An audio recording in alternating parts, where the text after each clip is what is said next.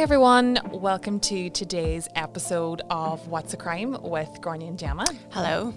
So for today's episode, the events of this crime happened a little bit closer to home. This is an Irish true crime. It occurred in Grange Gorman in Dublin. Have you heard of this case, by the way, the Grange Gorman murders? I actually haven't, when you said we were doing the Grange Gorman murders. I heard some of the details I've heard of, but I didn't know the full extent of this. It is a little bit graphic. I'm going to spare some of the detail, but it's a shocking one. Okay. At 8 p.m. on the evening of Thursday, the 6th of March, 1997, Anne Mernick left her house on 1 Orchard View to attend a bingo session in the parish hall nearby. As she was leaving, she said bye to the two ladies she was living with, Sylvia Shields and Mary Callanan. So, number 1 Orchard View was a 2-storey, 4-bedroom house on Upper Grange Gorman in Dublin. It was almost directly opposite the entrance to St Brendan's Psychiatric Hospital. So the residents of this house and some other houses nearby were, for the most part, long-term psychiatric patients, many of whom at one point had been inpatients in St Brendan's. So the aim of this sort of community housing was that through living in the community with, you know, normal conditions. Independent living. Exactly. They could assist patients in their reintegration in society and live as independently as possible. Yeah. So Mary Callanan was 61 years old. She had been an inpatient in St Brendan's since 1966, suffering with paranoid schizophrenia. She had been an only child and her upbringing had been loving and happy. She was now working as a general operative in a sheltered workshop in the Finglas area. And she had graduated to independent living and maintained a really good relationship with her colleagues. The other lady, Sylvia Shields, was 60 years old. She had been admitted to St Brendan's for a short period in 1980 and then readmitted in 1983 with a diagnosis of chronic schizophrenia and severe borderline personality disorder. In 1987, she had been made redundant by the civil service, and with a modest pension, she lived frugally. She was well liked and described as bubbly and a friendly person. And like Mary, she had a really good upbringing with a close-knit family, all of whom she stayed in touch with. The third lady, Anne Mernick, was the third resident. She had only moved into the house in 1996, which was the year sort of prior to these events. She was considerably younger than the other two residents at age 46. However, they all mixed well together and were close friends. So she came to the attention of the psychiatric services at age 22 when she unsuccessfully tried to take her own life. She was then diagnosed as having borderline personality disorder and epilepsy. She also had a tendency to self-harm and revealed that she had been sexually abused as a child. God, poor girl. I know. So that evening, Anne had won £20 at the bingo session, so she was buzzing, she was in great form, and she called into the chip shop on her way home and bought 2 bags of chips, one for herself and one for the nurse on night duty in one of the other flats. That was like a habit that she had. She was very kind. Right, so she bought chips for the nurse. I love Anne. I just say, like, if what? I was the nurse on duty, I'd be like, there's Anne coming, delighted. I know. So after delivering the chips to the nurse, she went home and discovered that the 2 girls were in bed. So she called into Sylvia's room for a quick chat. She told her about her good luck at the bingo, how she was delighted with her £20, and then she carried on to bed. She didn't bother waking Mary because she thought she might be asleep and the other girls had work in the morning. So she goes on to bed at 11:30 p.m. So Anne, like myself, actually encountered great difficulty in falling asleep. So when she went to bed, she used to always listen to a cassette player through earphones, following some advice from some doctors that it would help her sleep. And also we later discovered that she had actually taken sleeping tablets on this particular night as well. Okay. So the next morning, on Friday the 7th of March, 1997, she gets up at 6 a.m. She goes downstairs to make breakfast for herself and the other 2 girls. When she went downstairs, she saw that the handbag that she had left on the coffee table in the front room before she went to bed was lying on the ground at the foot of the stairs, with its contents strewn all over the floor. So she sort of steps over it and she keeps walking to the kitchen. And then she noticed that there was a light left on in the dining room, and none of the ladies ever left the lights on overnight. She then noticed what appeared to be smears of blood on the light switch, so she starts to become worried, walks into the kitchen, turns on the light, and noticed the curtain blowing in and out of the window, and one of the drawers had been pulled out and was lying on the floor. So it's worth noting that the house had actually been burgled into before in December, just a few months prior. The house had been broken into, and although nothing of value was ever taken and no one was ever charged, Anne obviously assumes that the same thing has happened again. Yeah. And she, she's frightened. She runs up the stairs, screaming Sylvia's name, and bursts into her room. The sight that greeted her in Sylvia's room went on to stay with Anne forever. Sylvia was lying on the bed. Her nightdress was pushed up as far as her chest, and there was blood everywhere. Oh, God. Anne approached her and shook her gently, but her throat had been slashed and she knew that she was dead. She obviously was panicked, was terrified, feared that the person that done this might still be in the home, ran downstairs, out the front door and out into the middle of the road. She then runs to number 5, where the night nurse on duty resigned, and screamed for help. She was hysterical, and when the nurse finally calmed her down enough to make sense of what she was saying, she immediately requested security for assistance. When the 2 security men entered the house, they entered Sylvia's room and saw her body partially on the bed, her feet planted on the floor.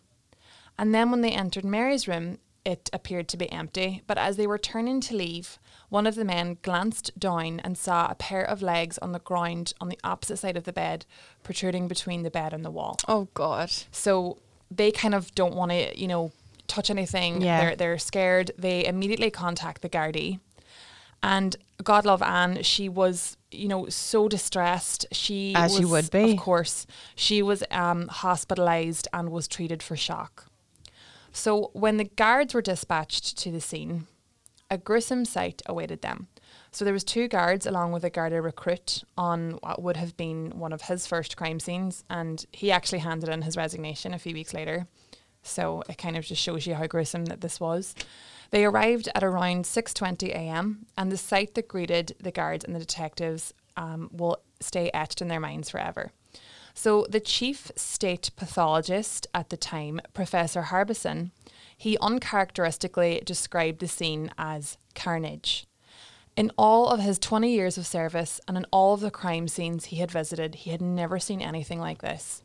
Quote, "What we have just witnessed in that premises is outside my experience, built up in almost 20 years of visits to crime scenes and the examination of injuries inflicted on one human being by another." So the full extent of their injuries is very graphic. And like I said before, I am going to spare some of the detail because myself actually researching this, it is quite upsetting. So Mary had multiple stab wounds and her throat had been cut.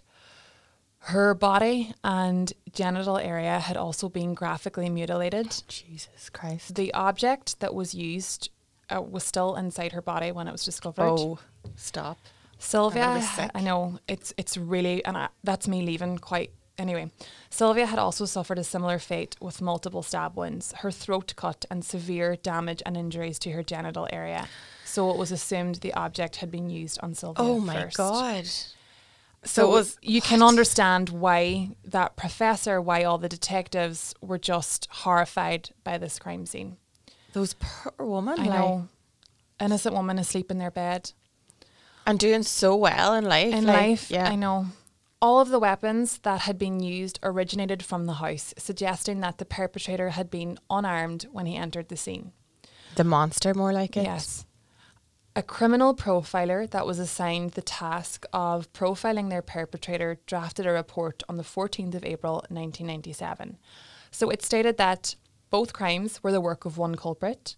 Given the mutilation of the genital area, this was a sexual attack. The perpetrator would lack sexual experience. the selection of the victim type, obviously being two elderly females, suggested a culprit who was socially isolated and inadequate. The culprit may reside or work near the scene, and the offender was extremely dangerous and likely to reoffend. Oh my God. So this profiler suggested that for the moment he would feed on these, mental images of the murders, and that would keep his Like the memory horrible, of yes, what he did. his depraved mind, that would keep him occupied for a while until he sought further release in the slaughter of more victims. So it was absolutely crucial that this guy was caught, like, straight away. And it's also sort of to note is just as well, although that this is, said by a profiler, that's not 100%. Do you know what I mean? Like, you can't count on that 100%. Yeah. Like, he could be different in some ways. Yeah. So there was a partial footprint impression made on the lino at the crime scene, and from examination of the footprint, it was established that it had been made by a boot with a pattern similar to that found on boots bearing the Caterpillar brand. So Caterpillar boots were expensive at the time and were unlikely to belong to someone that was, say, not well off, homeless, didn't have access to money to buy them. And it's also worth noting that there was not a lot of DNA evidence or really anything to be established at this crime scene. And another really sinister find that's so terrifying is the fact that Anne, the only surviving victim, when her bedroom was scientifically examined, blood staining was found on the inside of her bedroom door and also on the edge of the mattress. This blood was identified as belonging to Mary Callanan. So this can only mean that this culprit had gone into Anne's room while she was asleep after he had murdered the first two ladies. And what, just stood looking at her in the bed? Must have stood watching her. And we don't know what sort of changed in his mind between the murders of the first two victims and when he entered Anne's room and why he left her unharmed. That is so creepy. So creepy and so terrifying. To know that he was in your room watching you while you slept. And, the detective sort of summarised that the attacker must have had a certain cooling off period after the frenzied attack. And then when he entered Anne's room, he ultimately just decided not to kill her. And I would imagine that the cassette playing and the earphones and the sleeping tablets is what saved Anne's life, because she obviously didn't hear anything and didn't decide to get up and check and investigate what was going on. Right. So the guards learned that a fortnight before the murders, a man had been observed behaving in a suspicious manner opposite the scene. He had been lingering outside the house, and a number of witnesses had also recalled seeing this person. A sketch was made showing a possible likeness of this man, and the publication of the sketch of the suspect created a huge interest among the public, and sightings were reported as far away as Galway, Cork, Waterford and Dublin. So as the investigation progressed through the spring and into the summer of 1997, a number of people who, just for one reason or another became persons of interest. So persons of interest can come to the attention of the Gardaí in a number of ways, including just information from members of the public, prison officers, probation officers, and information from the Gardaí themselves. So that may be nothing more than a suggestion from an informant who feels that there is something strange about the person that they are nominating. Right. And that is how Dean Lyons became a person of interest. So, who is Dean Lyons? So, on Saturday the 26th of July, 1997, shortly after 9 a.m, two guards entered the Army Hostel in Dublin to speak to Dean Lyons. Dean Lyons was 24 years of age. He was a known heroin addict and had no fixed abode. He had been nominated through the grapevine by another homeless man as someone that might have some information. And the Gardaí found Dean Lyons in the Army Hostel and asked if he would accompany them back to the police station. He readily agreed, and he accompanied them back to Bridewell Station. At the station, throughout the interview, Dean was given a cup of coffee, and his interview began easy, relaxed, and he developed, a sort of banterful relationship with the guards, they discussed freely his substance addiction problem and the difficulties that this had caused in his home and, you know, his involvement in crime and his lifestyle. And it was really more of a conversation than sort of a structured interview. Okay. He couldn't recall where he might have been on the night of the 5th or 6th of March. He suggested that, you know, I might have been in that army hostel that you just picked me up in. And they're like, well, your name didn't appear on the attendance sheet. And he sort of shrugs his shoulders and he's like, okay, well, you know, I don't know where I was, to be honest, but vehemently denied being involved in the murders. He continuously smoked cigarettes and remained relaxed and friendly. However, to the amazement of the Gardaí, his demeanour changed in an instant, and gone was the casual banter that had been established between them during the morning, and he became visibly upset and nervous when asked if he was all right, if there was something bothering him. He began to cry in a low voice, and he said, I killed the 2 old ladies, and he added that he was sorry. So in a matter of minutes, a sort of mundane interview that was just sort of being carried out to ensure that all the necessary boxes were ticked, Dean Lyons had suddenly gone from a person of interest to culprit. So at the outset, he said that he had attempted to burgle the house, and when he was in the house, he stumbled and made a noise. The noise appeared to disturb one of the occupants, and when a woman came out, he attacked her. And he couldn't recall what weapon he used. He said that he got into the house through a little window at the side of the house, which he smashed. When the guards repeated the description of like the side of the house, he responded, well, it was sort of round by the back. Through various interviews, he stated that his mind went blank. He would make this remark at a time when he ought to have been in a position to provide more detailed admissions. He often contradicted his first statement. He basically said that he stabbed one woman, and when asked about a second woman, corrected himself and said, oh yeah, the other woman as well. When questioned on where the assault took place, he would reply, the landing. And when sort of they were like, well, the bodies were actually found in the bedrooms, he's like, oh yeah, I killed them in the landing and then I took them into the bedrooms. But Right, okay, so I'm just getting flashbacks from previous cases that you've told me about, and I just feel like... the Jessica Bagan case. Exactly. He didn't do it, did he? Well, you're going to find out. So, well, he's like, yeah, I dragged them in, and then they are like, well, the blood spatter suggested that the women were actually murdered in their bedrooms. He was unable to describe the internal layout of the house and was unaware that there was a third woman in the house. When his distraught parents visited him in jail, they told him not to be telling any more of his lies. Tell the truth. Make sure this is no more of your lies. So, although he had no fixed abode and he struggled with a heroin addiction, he was still very close to his family. Yeah. They had pretty much done so much for him. Yeah. And, you know, it was kind of at the point where they couldn't do any more. Yeah. They were distraught. His parents were crying, like his father, you know. It's so sad for them. It's so sad for them. And, you know, if he did do it, like, how could their son? They were like, there's no way. So these discrepancies were noted by some of the Gardaí. And almost all the information I have gotten on this case is in a book that I read.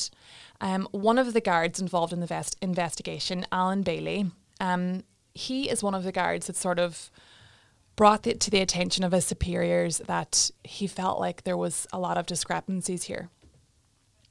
And they were basically ignored. It was shrugged off. He made this admission free of his free will, basically. Yeah. So, on the 27th of July, Dean Lyons was charged with the murder of Mary Callanan with the intent of adding the murder of Sylvia Shields as well in time. So just a little bit about Dean Lyons. He was born on the 20th of April, 1973, son of John and Sheila Lyons. He was fourth in a family of 6 children, grew up in Tala, West Dublin.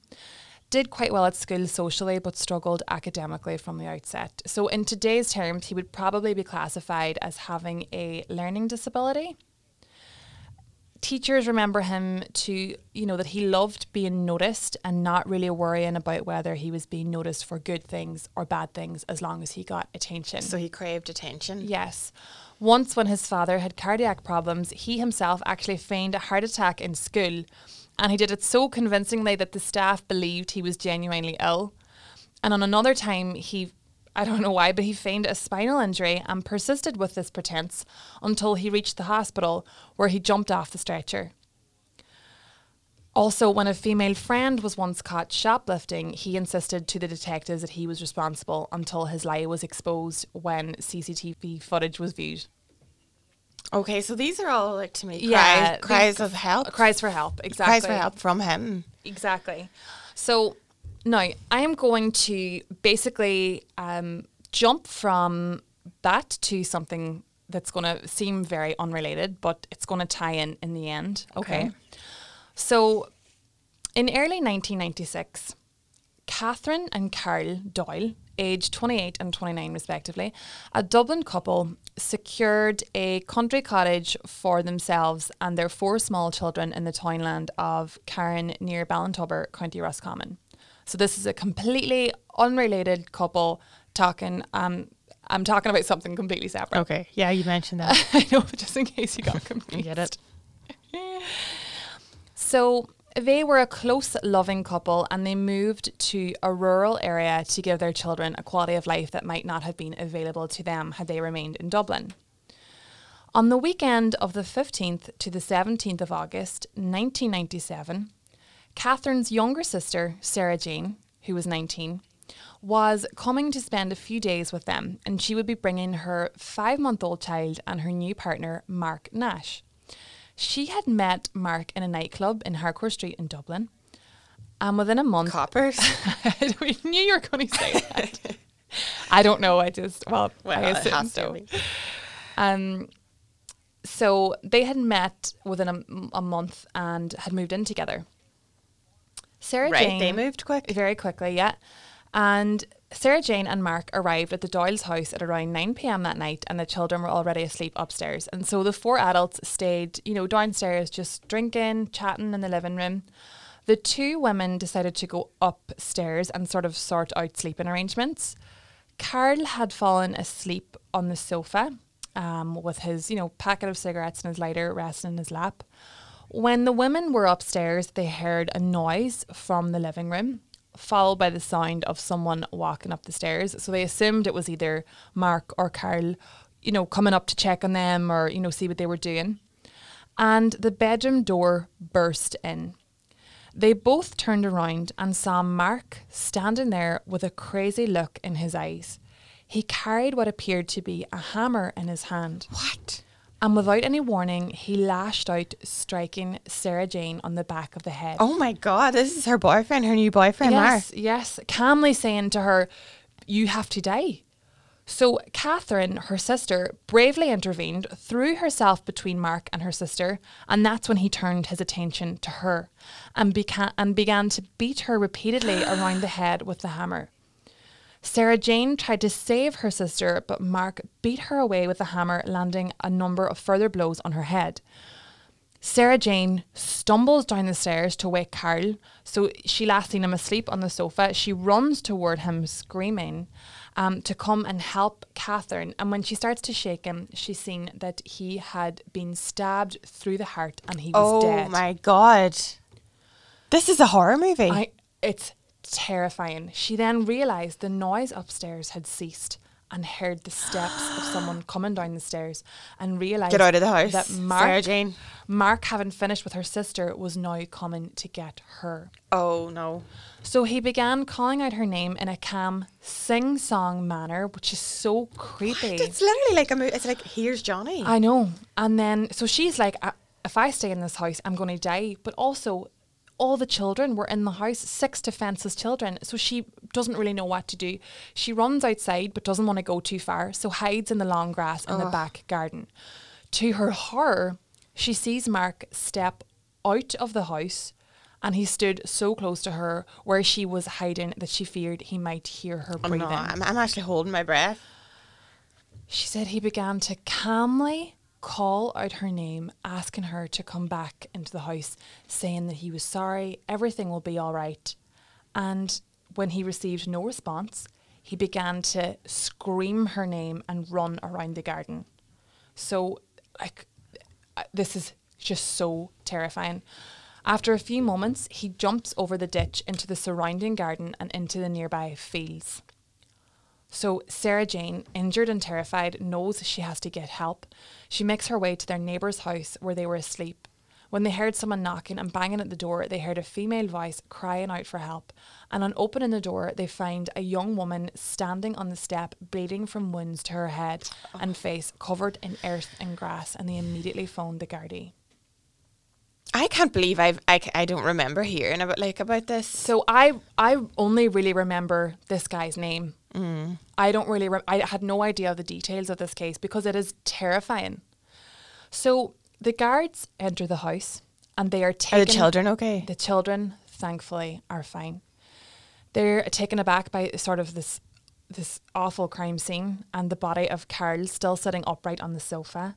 Catherine's body is now in the kitchen, lying on its back in the middle of the kitchen floor. So they, he dragged her body downstairs. Why? We don't know if he was planning on doing something else to her body. Oh my God. And Jesus. Thank the Lord, none of the children were harmed.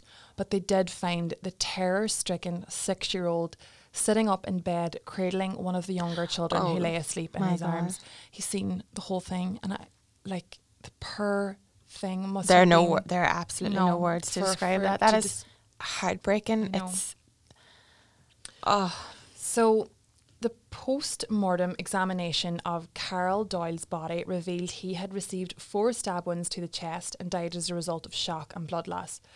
Catherine's body was found in the kitchen, and she had died from bleeding into her chest as a result of multiple stab wounds which had been penetrating her lungs and heart.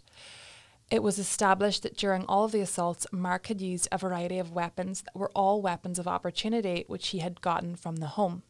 So the search for him begins immediately after Sarah Jane provides the guards with his name and description. And thankfully, he was apprehended on a stolen bicycle on the way to Galway. So sorry. He was cycling to Galway. Where from?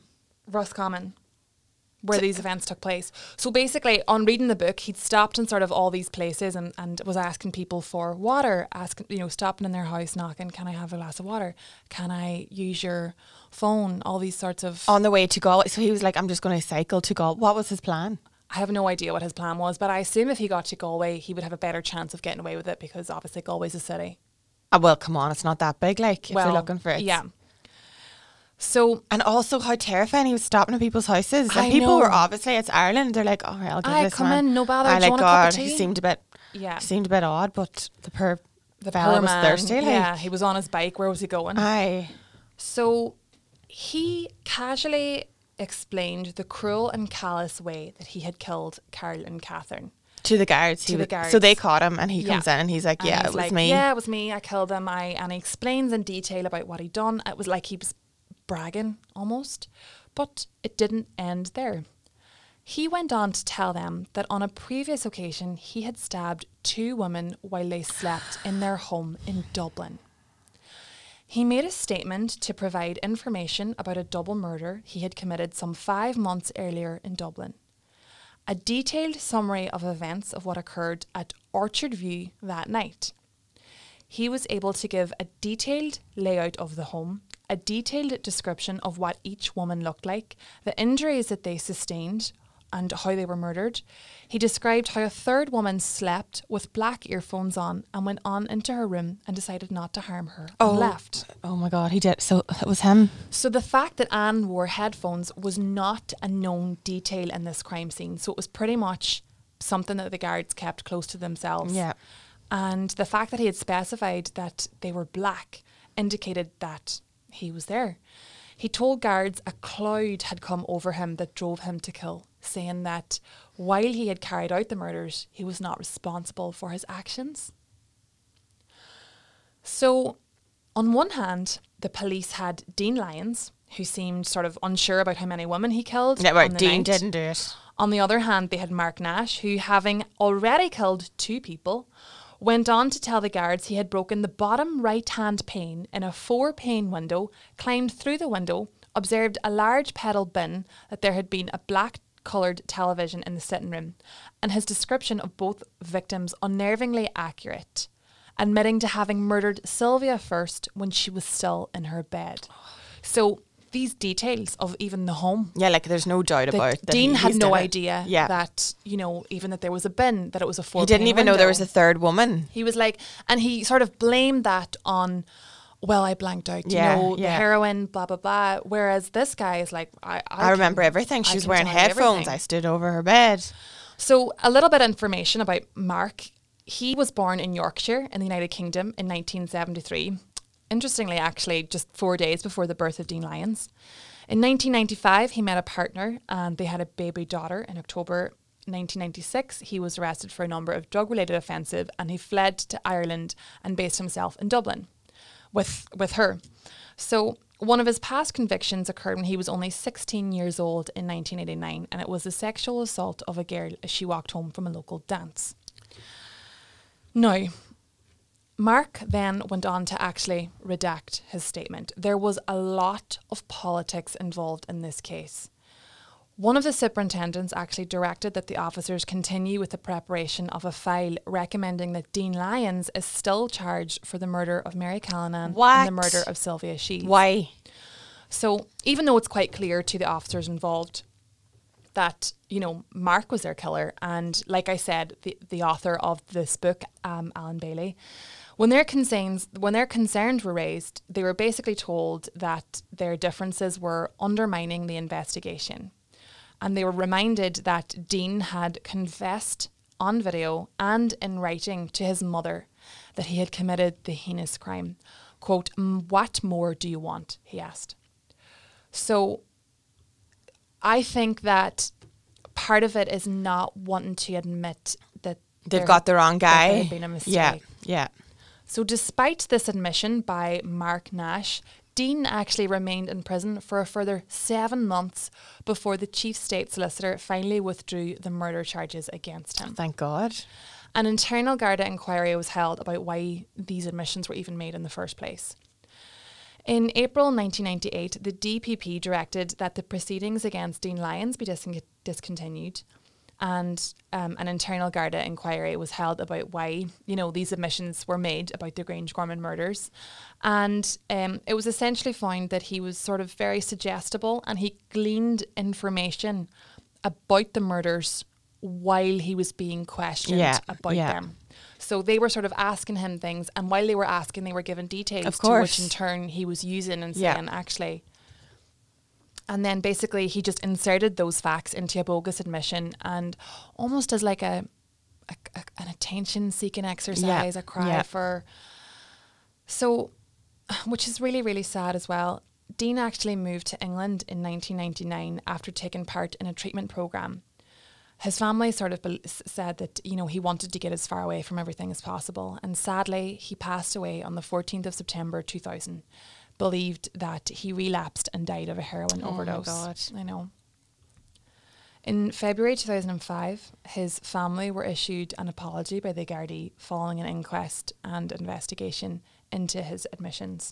Heartbreaking for his family now. Like, and so heartbreaking sad. for his family, I know. And, you know, which I find so strange, the director of public prosecutions decided not to proceed with the charging of Mark Nash for Sylvia and Mary's murders. Why? Following the death of Dean Lyons. So basically, because he'd redacted his statement, and they just sort of were like, well, if there's no evidence, unless some new startling evidence comes into account, he's not going to be charged with murders. Oh my God, he admitted it, and he like had everything in detail.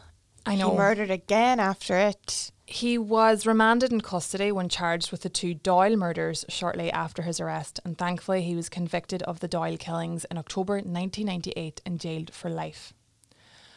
That's not where it ends. So, although there was very little DNA evidence that could be used to garner a conviction in the Grangegorman murders, Mark stated that he had been wearing a velvet jacket on the night of the murders. A jacket and a pair of Caterpillar brand boots belonging to Mark Nash were taken and analysed by the State Forensic Science Laboratory.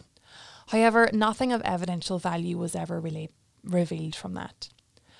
Preliminary testing of the jacket revealed the presence of a tiny bloodstain on the lowest button of the right-hand cuff. Now, the amount of blood on that button was too small for them to be able to grip it, so it was of no evidential value. However, in May 2009, after a full audit, the button was re-examined and they found a full DNA profile on the threads that exactly matched the blood sample taken from Sylvia Shields. So at this point, the laboratory asked for the jacket to be returned to them. Under conditions, they opened the seam in the sleeve of the jacket and inside they found a further minute trace of dry blood. When profiled, it was found to be an exact match for Mary Callanan. So obviously it was sort of an advancement in DNA. Yeah. So they have finally had this evidence and DNA testing. and DNA, and God love those poor women, their families, Yeah. you know, all those years of him sort of not, even if he was in jail, that's not the point. It's Yeah. like they needed closure Yeah. and, you know, to prove that he had done it. So a trial was held in March 2015, 18 years after the murders, for the murder of Mary Callanan and Sylvia Shields. During the trial, the court were read 2 letters, which he actually wrote on his way to Galway on the bike. He wrote letters to Sarah Jane. And the first letter was made up of a sealed envelope addressed to, quote, head injuries at Beaumont Hospital, because that's obviously where she was treated after he had attacked her. And the envelope included £140. Like, was he going to just try and buy her silence? Or? And what did it say in the letters? The first letter read, quote, I went mad. This is the second time I've gone this way and it led to the same thing before. I'm insane and I don't deserve to live. I'm so sorry to all of you, and by the time this reaches you, I will be dead. I fucking flipped. I can't think. I've gone mad and I can't help myself. Who would have thought it could have ever possibly gone this way? Sorry, Sarah. I shouldn't say it, but I love you. Goodbye, Mark. Like, what do you make of that? It's the whole thing of like, was he a psychopath? But could he have got help when he was younger, or was he just born? But the whole thing of like, during the actual murder, he's like, Sarah, I'm sorry. Aye. You know, that sort of... And the fact that he redacted his statement. Exactly. So he wasn't showing any remorse. And the fact that he never came forward after the Grange Garman murder. Like, this guy, there's nothing, like, he's there's no a saving monster. him.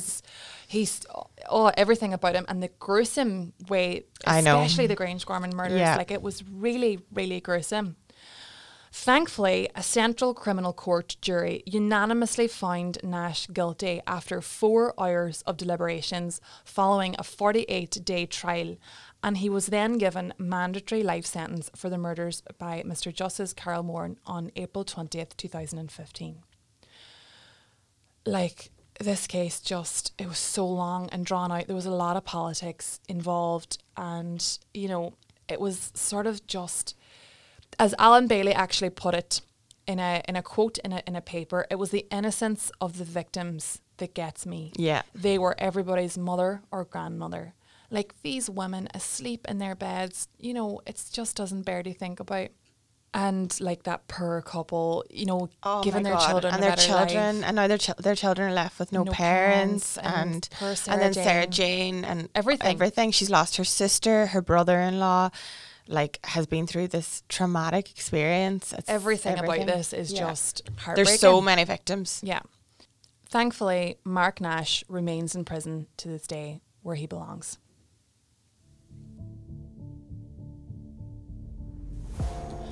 Okay, guys, we really hope that you enjoyed this episode.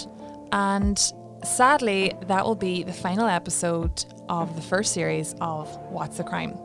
But not to worry, there will be a second series coming very soon, and we will keep you updated via social media on when that will be. So make sure to follow our page, What's the Crime? and we will talk to you all again very soon. So thanks so much to everyone who's listened to all the episodes so far. We can't get over the response. We're thrilled. I know it's hard to sit through Gráinne's voice every week, but you've all done a really good job. And yeah, thanks so much. We're completely overwhelmed. And thanks again. Yeah. Bye. See ya.